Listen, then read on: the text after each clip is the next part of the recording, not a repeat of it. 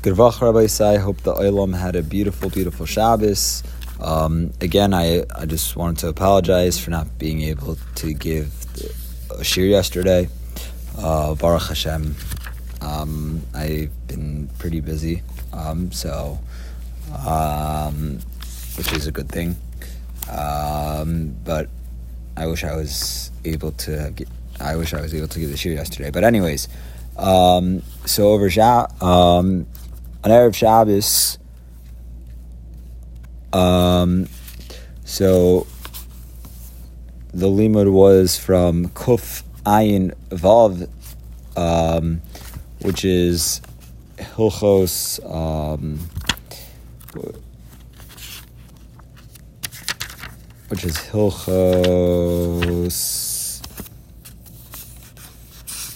Kilei V'Gadim, right, which is Shaatnez, Siv Ches, until and Siman Kofayin Zayin Halachos Bechor Behema Tahora, the firstborn Halachos of the firstborn of Tahor animals, and that is for and supposed to do Sifim Aleph until Siv Ches.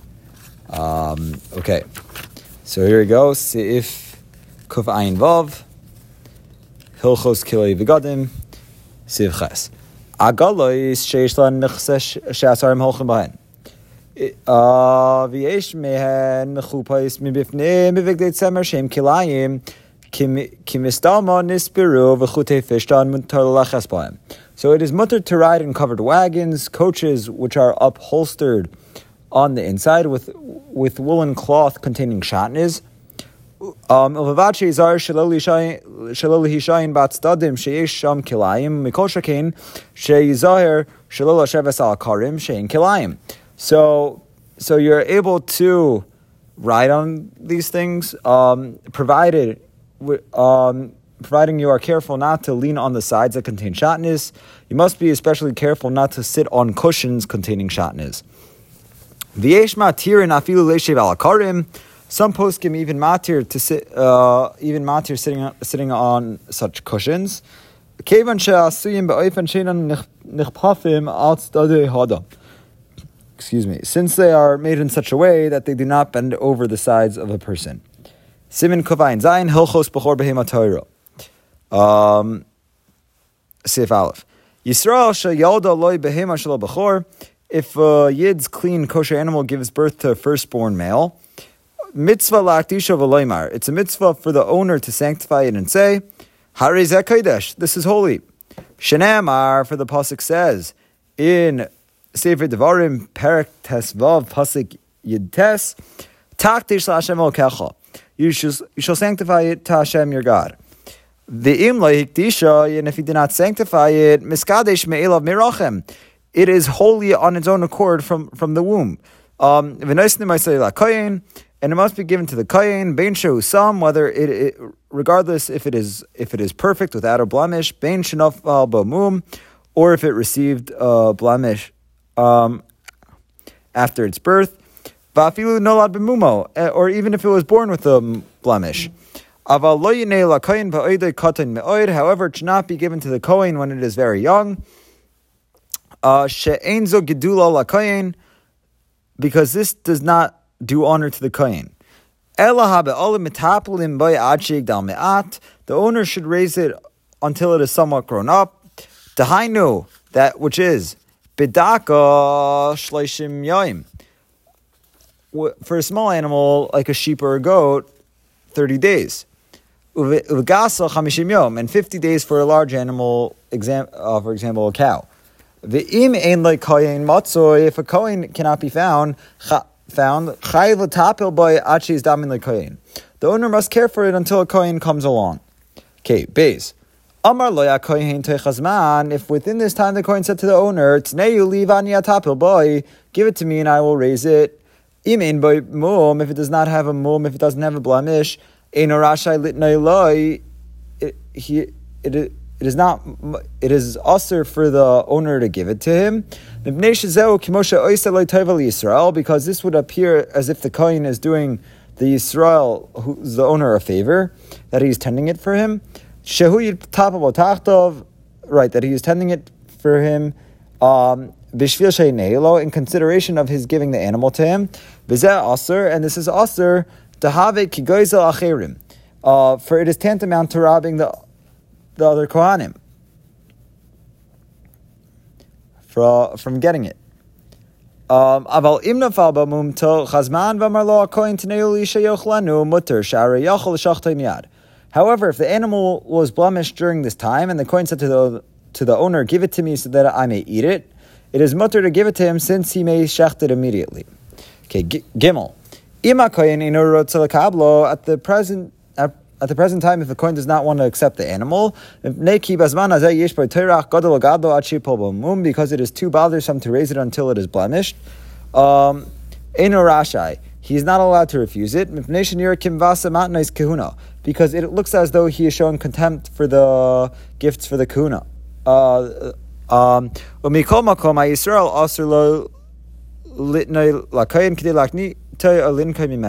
Nevertheless, the Yisrael it is also to give it to the Kohen in order to vex him or to take revenge on him. And if he does so with this intention, the Kohen does not need to accept it. Similarly, if the Yisrael was negligent, in that he was able to sell the animal to Goy before it gave birth, and he did not sell it, the Kohen does not need to accept the Bechor, that Bechor, rather the owner himself must raise it until it becomes blemished, and then gives it to the Kohen. In our times, the Bechor,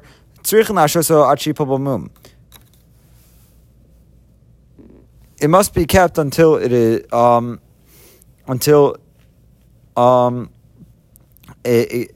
it is blemished.